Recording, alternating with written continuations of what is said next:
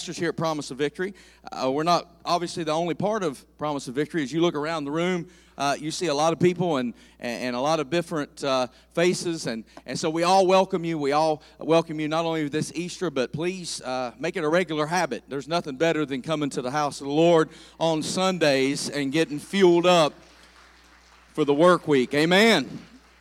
So welcome to Easter at Promise of Victory. And I know a lot of you probably got a big afternoon planned. You probably got a lot of things that you're going to try to get in this afternoon. Some of you are going to come back and join us this evening, and we appreciate your time. So I'm not going to try to keep you for an extended amount of time. So let me just get right into this morning's message. Now, a lot of you may not know, but God loves us so much that when we get a little bit older, He gives us superpowers. It's true. See, when my wife turned 40, she got the superpower of taking naps. Like she can be, the sun can be out, it can be right in the middle of the day, she can just conk out, doesn't matter. She even plans it. Like she'll say, I think I'm on nap now, and then she goes and does it. Somebody like me, I don't have that superpower, and you can't get it when you're young. It's much too powerful. But I don't have a superpower. I can plan to take a nap. I'll lay down, I'll toss and turn and flip and flop and get hot and then cold, and then I want to cover on, I want to cover off. By the time I finally do get to the place where I think I might be able, it's time to get up. So I don't do naps. But us husbands, God loves us too, so He didn't leave us out. He gave us a superpower too. And let me tell you what it is. We have the ability to be looking for something. Why are you laughing? We can be looking for something, and the thing we're looking for be right in front of us, and we can't see it.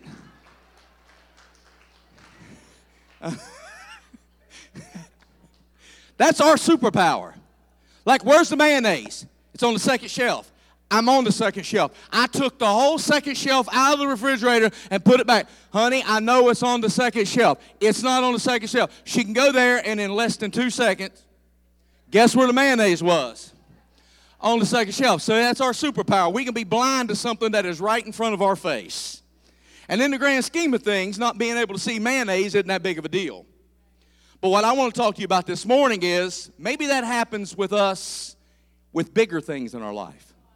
Maybe there's some things that are present in our lives that we're not realizing because even though it's right in front of us, maybe we can't see it. And I want to talk to you about that on Easter this morning because here at Promise of Victory, we have been studying through the book of James.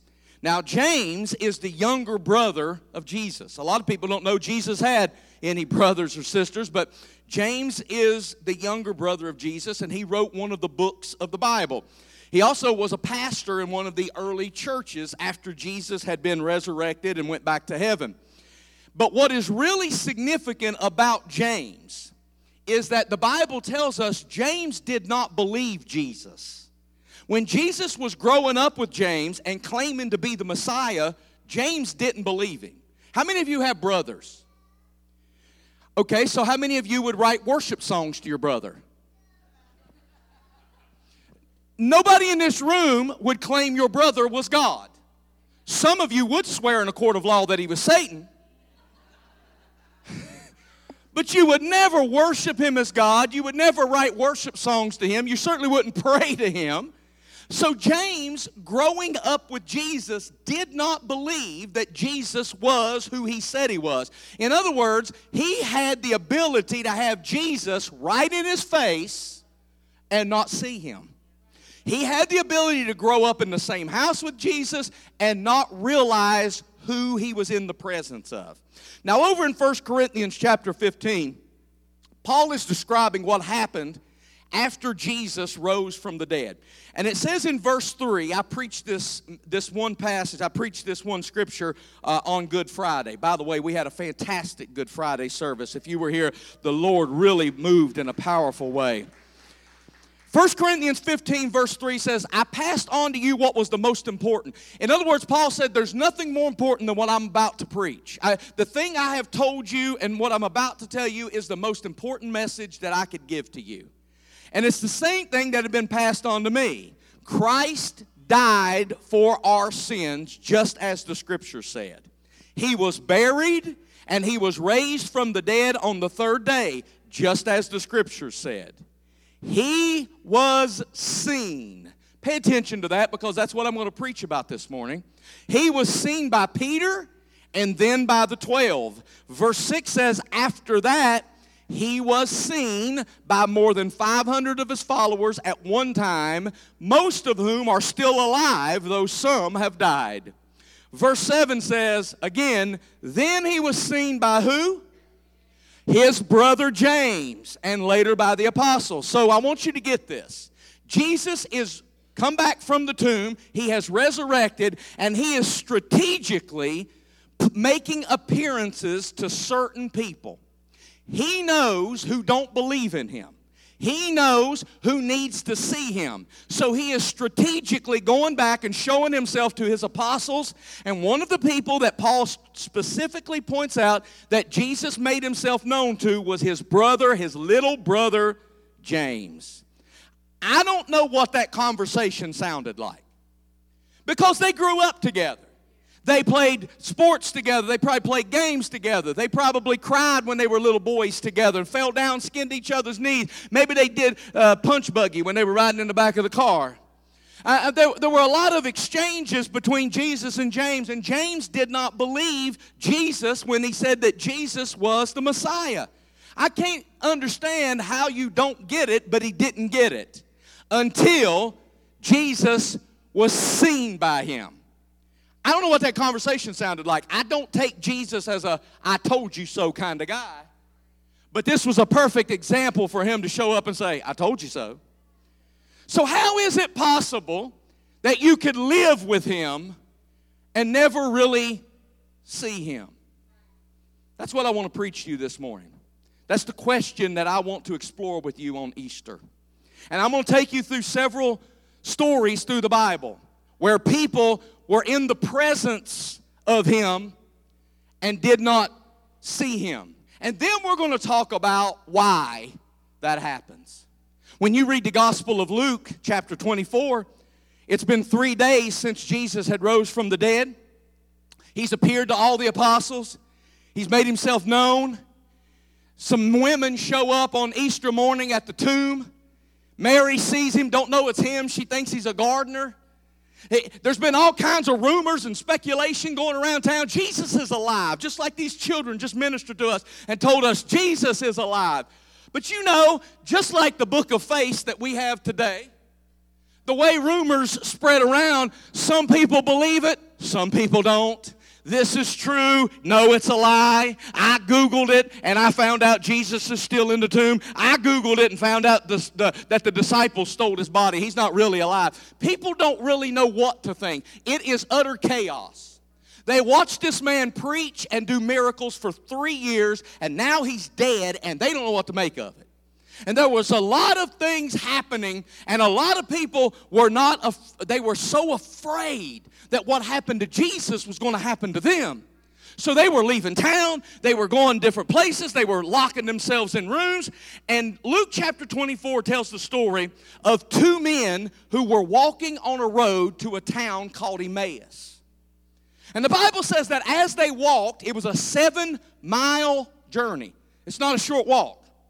And the Bible says that they were talking about all the things that had just happened. In other words, they were talking about Jesus is dead, how they killed him, how they saw him die. They saw him wrap his body in clothes and linens and put him in a tomb. And now everybody is saying he's alive. And Peter says he saw him. And Mary says she saw him. And Thomas said that he showed up and said, put your hand right here if you don't believe who I am. I mean, there's all these rumors going around. And these 2 brothers are walking down to Emmaus. And the Bible says that when they're talking about what's going on, there's this other guy that just walks up to them and asks them the question, what are you talking about? Now the Bible says, you must be the only person in Jerusalem that don't know the story. Because they say there was this prophet named Jesus who they crucified and they buried, And now they say he's risen from the dead. These guys used to call him a Messiah. Now they call him a prophet. Because he didn't do what they thought he should do, now they have lost faith that he was who he said he was. What I want to begin my sermon with this morning is to tell you that sometimes you will get disappointed with God, but it doesn't mean that God's not exactly who he says he is. I mean, have you ever asked God to do something and he didn't do it exactly the way you wanted him to? One of my biggest problems with God is he don't mind me. I mean, we and him would get along splendidly if he would just do things the way I want him to do, when I need it done. But he doesn't mind me. And these two boys are talking to each other. They're walking along the journey, and Jesus himself comes over to them. He walks with them. They are in the presence of Jesus, and they don't know who he is. Now, the Bible says that their eyes could not understand what they were looking at. So, their world has been shattered. They have left everything to follow Jesus. You have to understand, in Jesus' day when you were a disciple, it meant you gave up your business, you sold your house, you left your family, you did everything, you gave away everything to follow this man. And now this man is dead, and they don't know what's going to happen to them, to the ministry, to the church. And then this third guy shows up, and let's be honest. If somebody came back from the dead, you wouldn't think that he would just walk up to you on the road, would you? I mean, if somebody's going to raise from the dead, you would think there'd be some fireworks, maybe a magic show. He'd come riding a motorcycle, jumping through a fiery circle like Evel Knievel or something. But no, he just calmly walks up beside of these two and starts walking alongside of them. But verse 16 of Luke 24 says they did not recognize Jesus. I wonder how many times in your life Jesus has showed up and you didn't recognize him. I wonder how many times Jesus has interjected himself into your worst situations and you didn't notice he was there. I'm not going to call you out this morning, but I wonder how many of you have wondered, God, where are you? And you did not even see that he was there all along. Just like James. James grew up in the same house with Jesus and couldn't see who he was. And we sing songs in church about wanting to get close to him. But the truth of the matter is, he can be as close to us as he was to these two guys on the road. And us never recognize that he's right there and totally miss him. This passage also tells us that sometimes we show up where we think he should be. And when we don't see what we think we should see, we don't believe that God is there.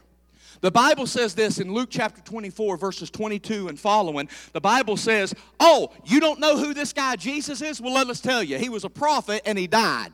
And Mary and some of the other women, the Bible says, showed up at the tomb that morning and they couldn't find the body. They did not see Jesus. But wait. Because the Bible says when Mary got to the tomb was empty. It didn't say she didn't see Jesus. Because she actually saw what she thought was a gardener. But because she wasn't looking for an alive Jesus, she was looking for a corpse.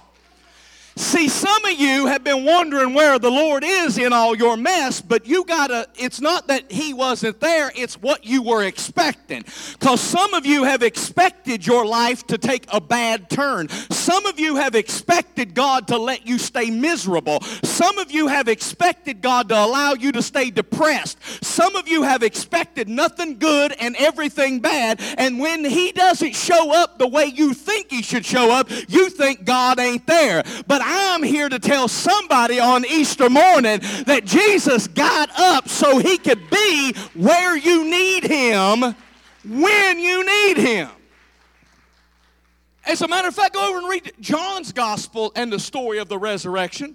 And you'll find out that Mary didn't immediately recognize Jesus. Why?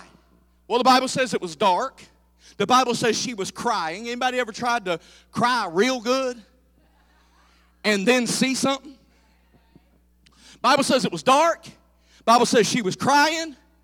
And the Bible says that she saw a man, but because she wasn't expecting God to be alive and outside the tomb, she didn't think it was Jesus.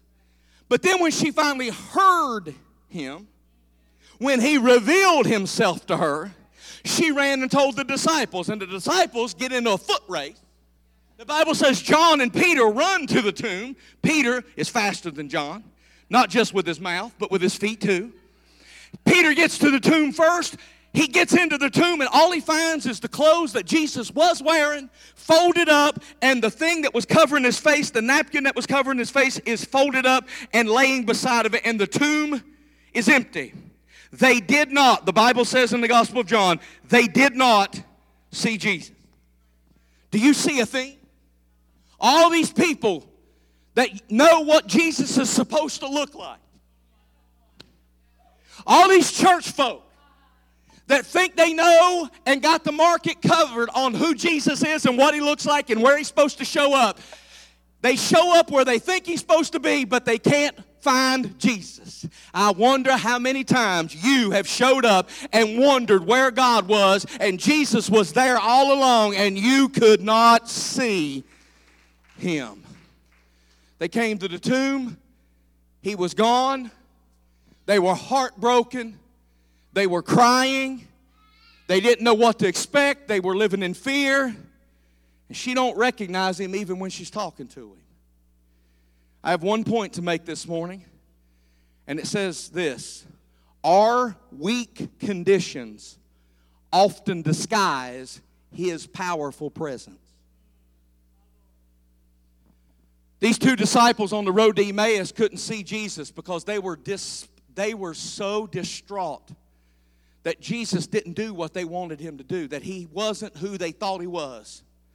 They couldn't see him when he was right in their face. The disciples and Mary, when they showed up at the tomb, they thought he was dead. They expected to find a corpse, so they couldn't see him even though he was in front of them, because their weak condition disguised his powerful presence. Why do I bring this message to you on an Easter morning? Because you need to know that the same thing happens in your life. How many of you have had bad stuff happen? How many of you have had bad stuff happen recently? Now, don't raise your hand for this one. But some of you know, like I do, that when too much bad stuff happens, it makes you doubt what you used to believe. I'll be the only honest Christian on Resurrection morning. I'll be the only one that'll give myself an amen. That's good preaching, preacher. But I want you to hear me say it and let you off the hook for feeling this way. Sometimes when bad things happen, and if it happens long enough and enough of it comes your way, you will start doubting things that you used to profess. Things that you used to preach to other folks when they were down, when they were in torment, when they were wondering where God was, you would tell them, don't worry, have faith, stand up strong. And then when the shoe is on the other foot, it will make you question. I'm not saying you backslide. I'm not saying that you give up your faith, but it does make somebody wonder, why did this happen to me? I did everything I was supposed to do. God, why did this happen to me? These boys, when they were on their way to Emmaus, they make one key statement that I want to bring to your attention. Jesus is standing there beside them, and they don't even know it's Jesus. Why? Because they looked at each other and said, we thought he was the one. But because he didn't do what we thought he would do when we thought he would do it, now we question if he was who he claimed. The Bible says that they thought he was going to redeem Israel. Why did Jesus die on the cross? Why did Jesus get up after 3 days? Because he redeemed Israel. He redeemed you and He redeemed me. Why are we here today 2,000 years later and the church is still triumphant and full of glory? Because He has redeemed us. He didn't do it the way they thought He was going to do it, but it don't mean He wasn't still God and wasn't doing things His way. And sometimes when God doesn't fit inside of our box and fit our preconceived ideas of how He's supposed, well, I thought I'd be married by now. I never thought I would be the one divorced. I thought my kids would always serve the Lord. I put them in church when they were. This wasn't supposed to happen to me. Why? My grandmother has served you all these years and she got cancer. This wasn't supposed to happen to us. When God doesn't fit inside of our preconceived ideas, we will start to wonder if God really is good and if God is who He claims to be. Proverbs says that hope put on hold makes your heart sick. That when you have hope for something and it doesn't happen fast enough, that it makes your heart sick. And I know in a room this size, I'm talking to some sick hearts. Some of you are hoping that your sick lungs will get healed, and some of you are hoping your sick hearts will get healed, and you're talking about high blood pressure, but I'm speaking to the heart that really matters, because it's the heart that connects you with the Spirit of God. And some of you have sick hearts, not because you've got angina or because you've got an irregular heartbeat. Some of you have sick hearts because you believed God at one point. You believed that things was going to work out for your good, and then it didn't go the way you wanted to. But I'm here to tell you this morning to quit believing a lie, because the fact that you are here and still breathing air means that God has been working things out in your life. In other words, church, if God's been good to you for all these years, why would you assume He'd stop now? If God has been good for all of these years, why would this situation be when He quit? Behavioral scientists will tell you that there is a condition that we have in our brain, that there's a network of nerve cells called the reticular activating system. That's a big fancy word that means this: you see what you are prepared to see. Okay?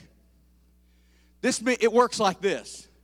Once something is brought to your attention, you see it all the time. Have you ever bought a new car and then see that same car everywhere you go? I bought a black Ford pickup truck, and everybody in Brooke and Hancock County got black Ford pickup trucks. Now what happened? Did everybody get jealous of my truck and go out and buy a truck? Or were they already there, but my brain was not fixed on looking at them until I trained it to see black Ford trucks? And what you fix your mind on and prepare yourself to see is what you will see everywhere you go. That's why Mary didn't see Jesus. She wasn't looking for a man. She was looking for a body. That's why these two brothers on the road to Emmaus didn't recognize Him, because He didn't come with trumpets blaring. He didn't look like a dead, resurrected zombie man. He was just Jesus, and they wasn't expecting Jesus to show up where He showed up. Some of you only expect Jesus to show up when you cry real hard, or when you speak in tongues, or when you do double backflips and leave Jesus tracks on the ceiling. But I've come to open somebody's eyes to the fact that even when you go to the oncologist office, Jesus is right there. When you go to the cemetery and cry those tears, Jesus is right there. That even if you don't recognize Him, it don't mean He's not there. You just haven't opened your eyes yet. It's hard to see Him through sadness. It's hard to see Him through problems. As a matter of fact, let me show you in Acts chapter 9 what I mean. Acts chapter 9, there's a man named Saul who likes to kill Christians. It's what he does.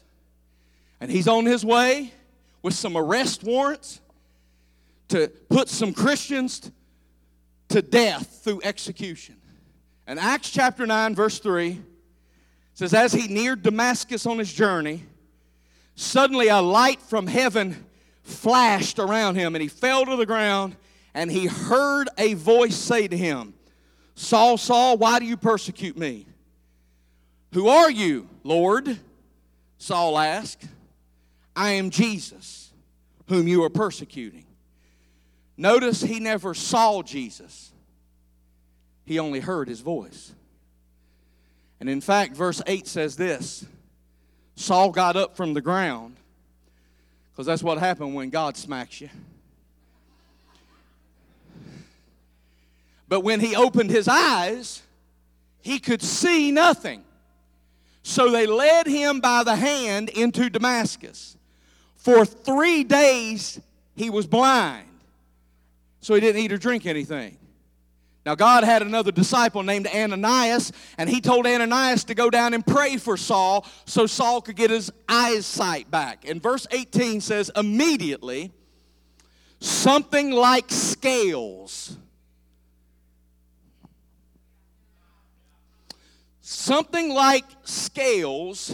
fell from Saul's eyes, and he could see again. He was in the presence of Jesus, and he could not see Jesus, only hear his voice. God allowed him to be struck blind in the natural. And then scales, say scales. Scales fell from his eyes. Now, I took the liberty of going back and looking at that word in the Greek. And here's what this word means: an epithelial debris. Much like the scales of a fish, which didn't surprise me because I'm a fisherman. And I know them nasty little critters. They got them scales all over them. And when you get them on your hands, you find them 5 days later. I understand that. But the last term makes all the sense to me in the world. Scales as on a fish or a serpent.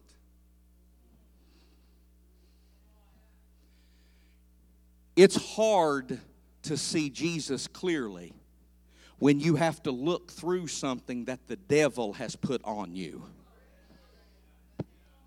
See, it is hard. All of these individuals, the brothers on the way to Emmaus, and Mary at the tomb, and Saul, everybody is trying to look through something to see Jesus. And I want you to know how hard it is to clearly see Jesus. You can come to church every Sunday that the doors are open and never really see Jesus if you're having to look through something that the devil has put on you. So what are you prepared to see? I am prepared. I am conditioned to look for black Ford pickup trucks. I want to see all the accessories because I want to know what I'm going to buy next. I want to know what kind of wheels they got on. I want to know what kind of tonneau cover they're running. I want to see what kind of light system they got up under, because when I see something, I go, ooh, I might want that. I am conditioned. I don't look at Dodges. I don't look at red trucks. I don't look at little cars. I look at black Ford trucks because I want to know what looks good on a black Ford truck. I'm conditioned to see it. So what are you conditioned to look at? Some of you are wondering where God is. I'm going to show him to you, because the scales are about to come off your eyes because you have been trying to look through something that the devil put on you. And it is hard to find Jesus looking through some stuff. So I'm going to give you some examples of the Bible. We're going to go down through a list real quickly of individuals that tried to see Jesus, but they were having to look through the filter of something else. In Luke chapter 19, there's a little man named Zacchaeus. Zacchaeus, the Bible said, wanted to see Jesus, but he was short. You know what shortness is in a lot of instances? A limitation. Some of you are trying to see Jesus, but you are having to look through limitations. And the enemy will use your limitations to taunt you. The enemy will tell you, oh, you can't sing because you can't sing like somebody else. You would embarrass yourself if you prayed in the microphone because you don't pray like Pastor LeJean does. See, the devil's always going to try to make you feel inferior. The devil is always going to take your limitations and make them seem much larger than they really are. Because the enemy is going to look at you and say, why would God love somebody like you?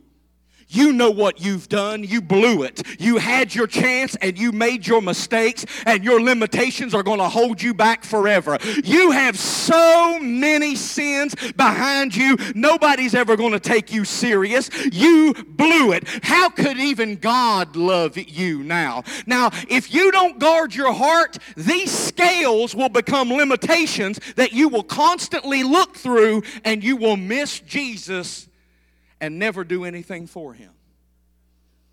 The Bible also tells us about the disciples. They had to look through the scales of fear. 2 different times the disciples thought they were about to die while Jesus was with them. One time he was asleep in the bottom of the boat. He came up, woke from his nap, wiped the sleep from his eyes, and said, "You bunch of..." I can't say the words in church. He said, "Do you honestly think that a boat that I'm on, do you really believe that if I'm with you, I'm going to let you drown?" Oh, that's a good word for somebody this morning. Do you really believe a husband and a wife that will put Jesus on the boat, your boat can't sink? Can I hear somebody say amen?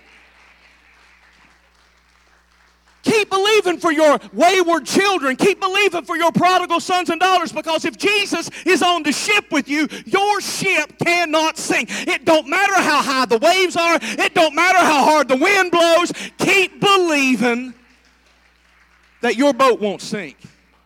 Don't let fear cause you to miss seeing Jesus. Then in John chapter 4, there's a woman.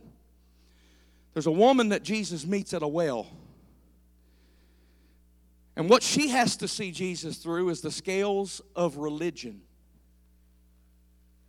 The Bible says that she looked at him and said in verse 9, "You are a Jew, and I'm a Samaritan woman. Our races don't get along.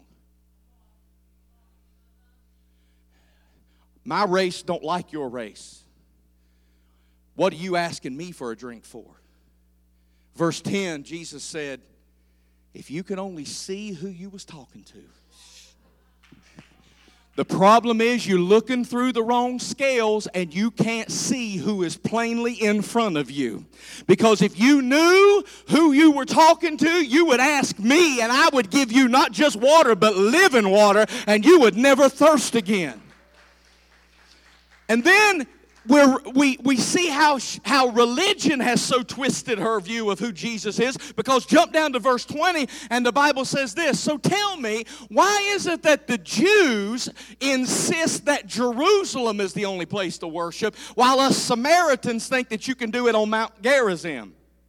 Can I tell you that religion is deadly? And it is most dangerous when you worship it instead of Him.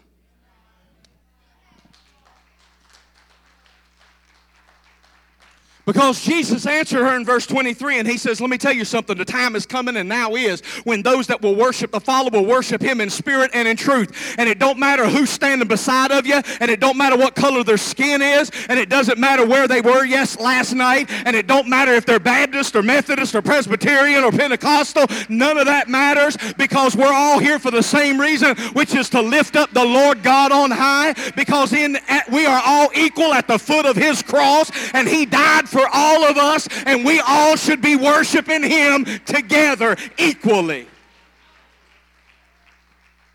So religion had blinded her. She was trying to look through the scales of religion. And then in Matthew chapter 13, Jesus goes back to His hometown. Some of you still live in your hometown. Some of you know what it's like to move out and go back to your hometown. And the place looks a whole lot smaller when you go back. It was enormous when you were riding your bikes around town. There's got to be 1 million people in this town. And then you get out and actually see some of the world, and you go back and you're like, what happened to this town? Jesus goes back to Nazareth in Matthew chapter 13, and the Bible says that when He went there, the people who knew Him best, The people who knew him longest had scales on their eyes. And here's what their scales was: disrespect. Because these individuals looked at him and said, that's just Jesus. I went to high school with his sister. She wasn't even a good cheerleader. This is the hillbilly Appalachian version. This is not in the King James. I knew his brothers. We played football together. That's just Jesus. Who is he to be coming here preaching to us about eternal life? That's just Jesus. I remember Mary. Listen, his daddy, Joseph, and him made our dining room table and the leg wobble. If he can't make a table that not wobble, who does he think he is calling that, saying he's the Son of God? I mean, they had total disrespect for who he claimed to be. And I know some of you are sitting there going, Pastor, I love the Lord. I would never disrespect him. Can I tell you that you do that whenever you get too comfortable with him? Don't ever say you would never disrespect the Lord, because we all do at some point in our life and our walk with him, because we take him just a little bit too carelessly. Some of us get way too comfortable in his presence. Now, I don't want you to come backing into because the Bible says come boldly before the throne of God. But you need to have an awe about you, because he is not your homeboy. He is the Lord of lords, the King of kings. And we should never approach him with anything less than total admiration, worship, and respect. So you honor God. And you honor God in two different ways. Number one, you honor him with what you do. John 14:21 says, when you hear my commandments and you do them, then I know you love me. I don't know you love me because you put an Easter picture on your Facebook page. That's easy. What's not so easy is hearing his commandments about loving your neighbor and actually doing it. He says, when you hear my word and then you do it, I know you love me. So you honor God in what you do. You also honor God in what you don't. I'm going to get in trouble now. I'm looking forward to it. I haven't been in trouble in a while. Because you also honor God with what you give up, what you leave behind. That's why he said, take up your cross and follow me. Crosses are not meant to be comforts. Crosses are not meant to be easy. It means that you're going to have to give up some things. So you honor God with what you don't do with your temper. Albert Mitchum. You honor God with what you don't do with your body.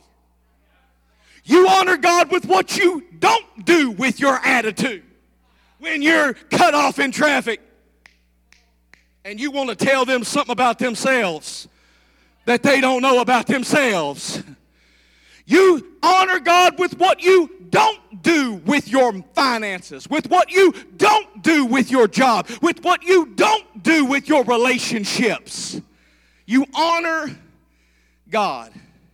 And last but not least, and I'm going to spend the rest of my time that I have with you talking about a brother who is worthy of respect but was not perfect. Because John the Baptist,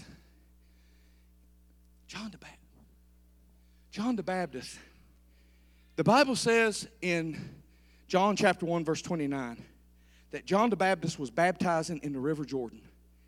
And he sees his cousin Jesus. Man, he talking about Jesus had a family, didn't he? I mean, he's got Mary and Joseph for parents. His uncle is a priest. His cousin is a priest. He's got two brothers that end up being pastors and write 2 books of the Bible. We're going to let Mary teach the mother's class at church because she knows how to raise a family. Here, the Bible says that John the Baptist looks up and he sees his cousin. And here's what he says in verse 29. Look, the Lamb of God who takes away the sins of the world. What's those next words? This is the one. This is the one.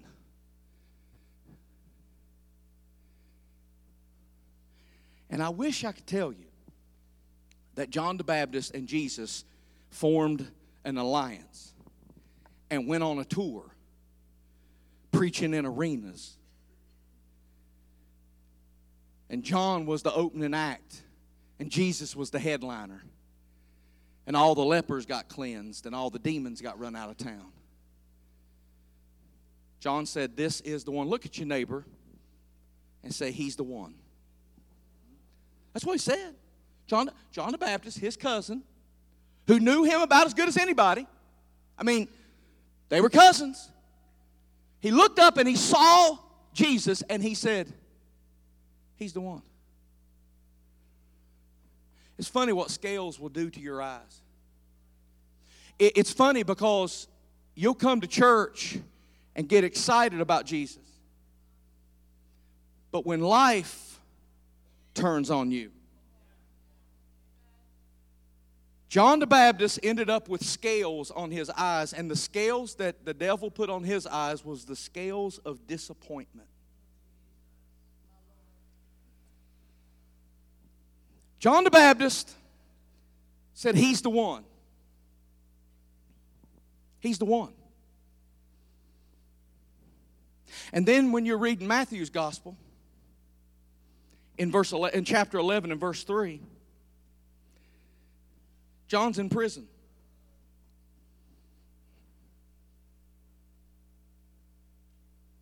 He got arrested. It wasn't because he got in a fight down at the strip joint. It wasn't because he was resisting arrest. It wasn't because he was peddling drugs. He got arrested for preaching, telling the truth about God's law. And he's arrested and he's in jail and he's received a death sentence. They're going to put him to death. And in Matthew's gospel, John asked the question. He tells his disciples, go and find Jesus, my cousin, and ask him this. Are you the one? Wait a minute. You're the one that told me he was the one. Back in John chapter 1, you looked up, saw him, and said, he's the one. What changed your testimony, John? What made you go from preaching that he is the one to questioning what you used to preach? Disappointment. John thought, if he really is Jesus, why am I in jail? If he really is who I thought he was, why did this happen to me? See, it is hard for you to see Jesus through the mess that the devil puts on you. If I could get the music to come.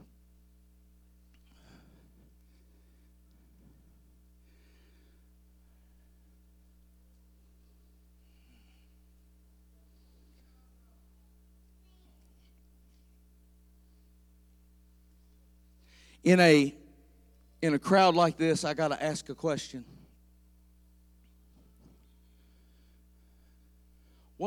What scales are blocking your view? Because it could be fear. It could be hurt. It could be disappointment. I didn't even get to the scales of humanity. That maybe some of you can't see Jesus through the scales of lust, loneliness.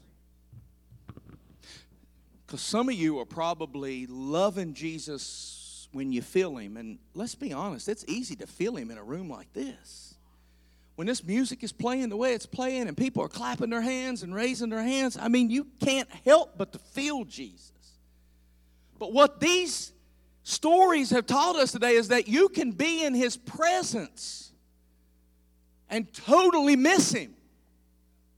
James grew up with him in the same house and didn't believe him. Mary showed up looking for him, and even when she saw him, she didn't recognize him because he wasn't the way she thought he would be. And John the Baptist used to preach, "You're the one," till something bad happened. The question, are you the one? Some of you are sitting here and you would love Jesus if he would just let you live your life the way you want to. So it's hard for you to look through because you're looking through the eyes of addiction. You're looking through the eyes of lust, or you're looking through the eyes of wounds and hurts and embarrassment. And you're blind to the love that Jesus has for you because the scales of the devil have covered you. And some of you know he's a good guy, and some of you enjoy coming to church, but you just don't see him the same way. Pastor, it's good for you. It's fine for you, but I just don't see him that way. My question for you on this resurrection morning is, why not? Why would you want to miss him? Why would you go through all the trouble to show up at his tomb and then miss him when he's right in front of you? So on this resurrection morning, I have to ask you, what's blocking your view? What's in the way of you seeing him clearly? Some of you are angry. You're mad because of the divorce. You're mad because they got the kids. You're mad because the boss cut you off and let somebody else who didn't perform as good as you did take your position. Some of you are angry because the government and the inflation and this and that, and you're angry because the mother that should have supported you abandoned you. And some of you are angry and you can't see Jesus clearly because of this mess that the devil has covered you in. But I want to tell you that the good news of resurrection is that there is nothing the devil has put on you that Jesus can't take off of you.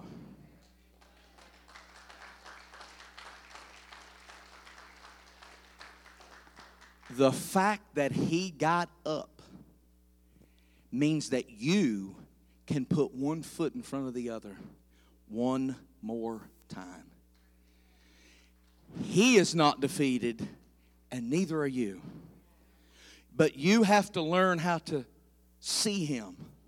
Some of you are going through the darkest season of your life. There's no doubt in a room with this many people in it, somebody is going through the darkest season of your life, and you have asked the question, whether you verbalized it or internalized it, you've asked the question, God, where are you in all of this? God, I have done everything. I go to church.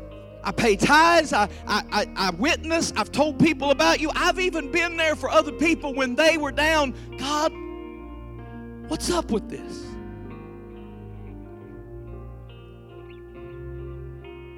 And if that's you in this room,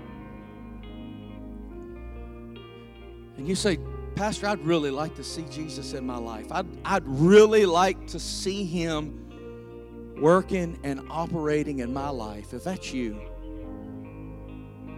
why don't you lift your hands in the air, and I'm going to pray over you in this room. Because some of you are only seeing the problems in your life, and some of you are only seeing the mess in your life, and some of you are only seeing the difficulties that the devil has put on you. You say, Pastor, I'd really like to see, I would see Jesus. We would like to see Jesus. I need a healing in my body. I need a healing in my mind. I'd like to see Jesus move and operate. I see the trouble. I see the doctor's slip. I see the diagnosis. I see the divorce decree. I see how they packed their bags and moved out. I see the problems at work, but I would like to see Jesus. Father God, in the name of your Son Jesus, you see every hand in this room. And you see the hurt that is represented on every life. And God, as we lift this up to you today, we pray that you would send your ministering spirit, that you would envelop them and engulf them soothe them and ease them. And God, that your Spirit would fill them, that they would open themselves up to you like they never have before, so that they can finally see you for who you really are. This is the day, Lord, that we finally see you. Reveal yourself to them. Come into their families, God, and reintroduce yourself to them. Stop them from seeing the setbacks and the problems and the heartache, and let them see you.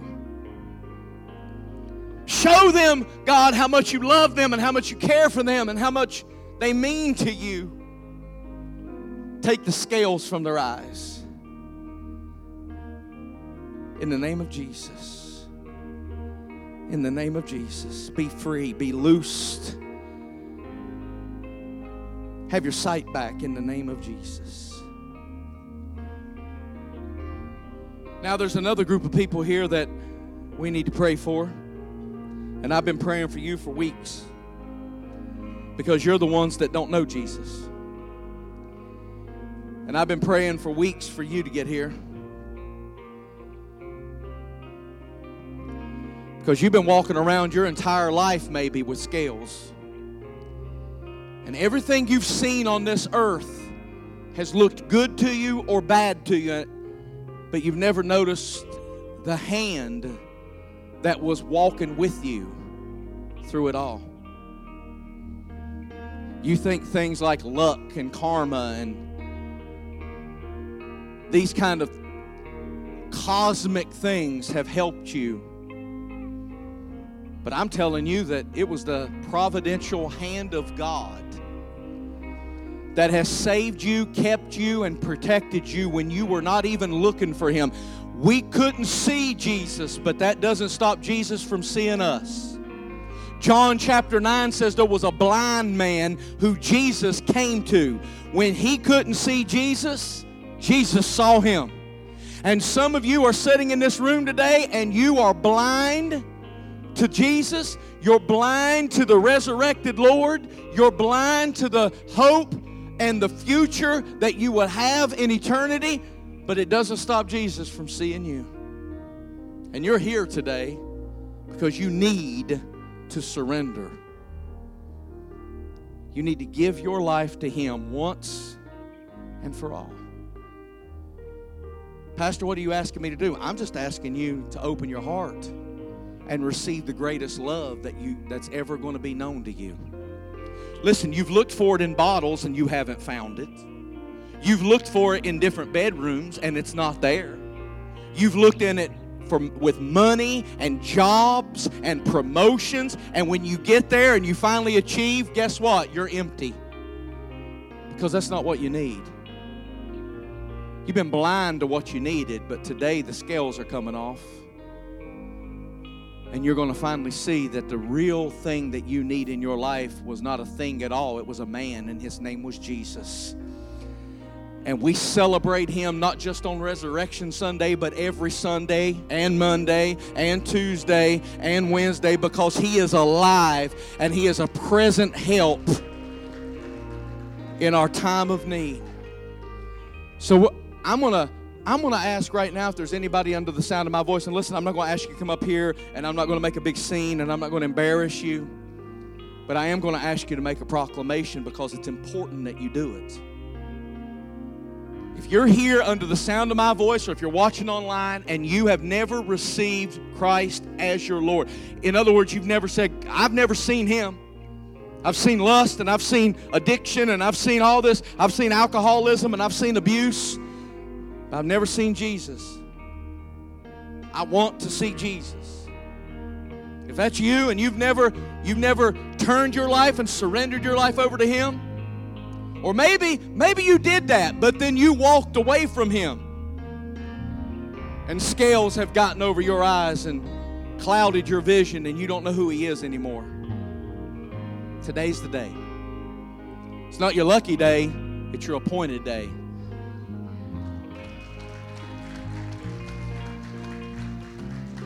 He brought you here for this. If that's you, I'm going to ask you to be bold. I'm going to ask you to be brave. But I'm also going to ask you to be sincere. because I want you to lift your hand into the air, and I want you to know that when you do that and you make the commitment, I need Jesus. I realize I'm a sinner. I realize that I want to go to heaven. I realize that this life has not been what I've wanted it to be, and that I need to surrender myself to Him. When you do that, that the Holy Spirit of God is just going to come alive in you, and your life will never be the same again. This man Jesus is going to wreck you from this day going forward, because he's going to dominate your thoughts, and he's going to start changing you from the inside out. And it's not going to be one of these things where you're going to run around the room and it's not anything. It's going to happen inside of you. It's going to take place on the inside of you, and the scales are going to come off of your eyes, and you're going to start seeing the world in a whole new way. And I've been praying for you for weeks. And if that's you, we want to celebrate you. So I'm going to ask you on the count of 3 if you would lift your hands into the air and say, yes, I want to see Jesus. I want to see Him in my life. I want to make Him Lord of my life, and I want to turn the rest of my life over to Him. Ready? 1, 2. If it's you, 3. Raise your hand into the air. Thank you, Jesus. Christians, help me celebrate. 1, 2, 3, 4, 5, 6, 7, 8.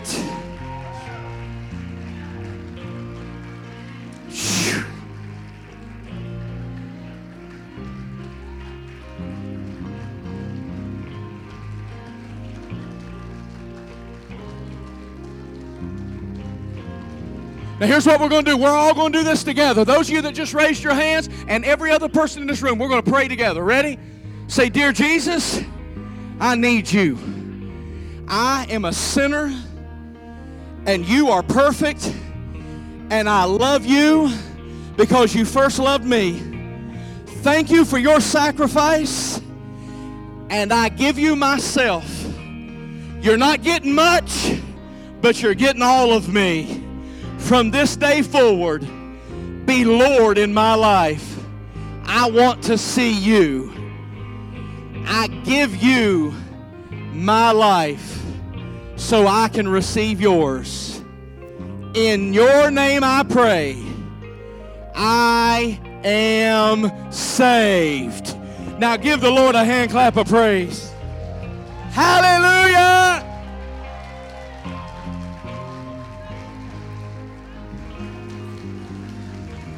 Thank you, Jesus.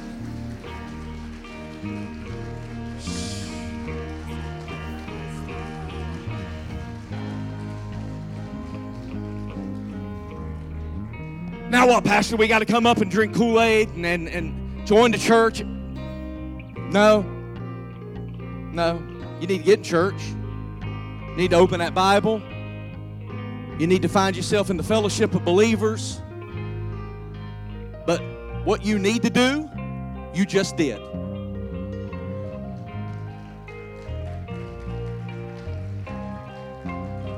You believe in your heart, you confess with your mouth, you're saved. It's that simple. Now there's some steps in walking it out. Yes, absolutely, it's important. Get in church, stay in church, learn to pray, learn to talk to Him. He's your Father, He loves you. Jesus is your older brother, He loves you. Learn to talk to Him, learn to get in the Word, get plugged into church, but most importantly, celebrate, because your last breath here will be your first breath over there, and that's a far better place to be. My God in heaven.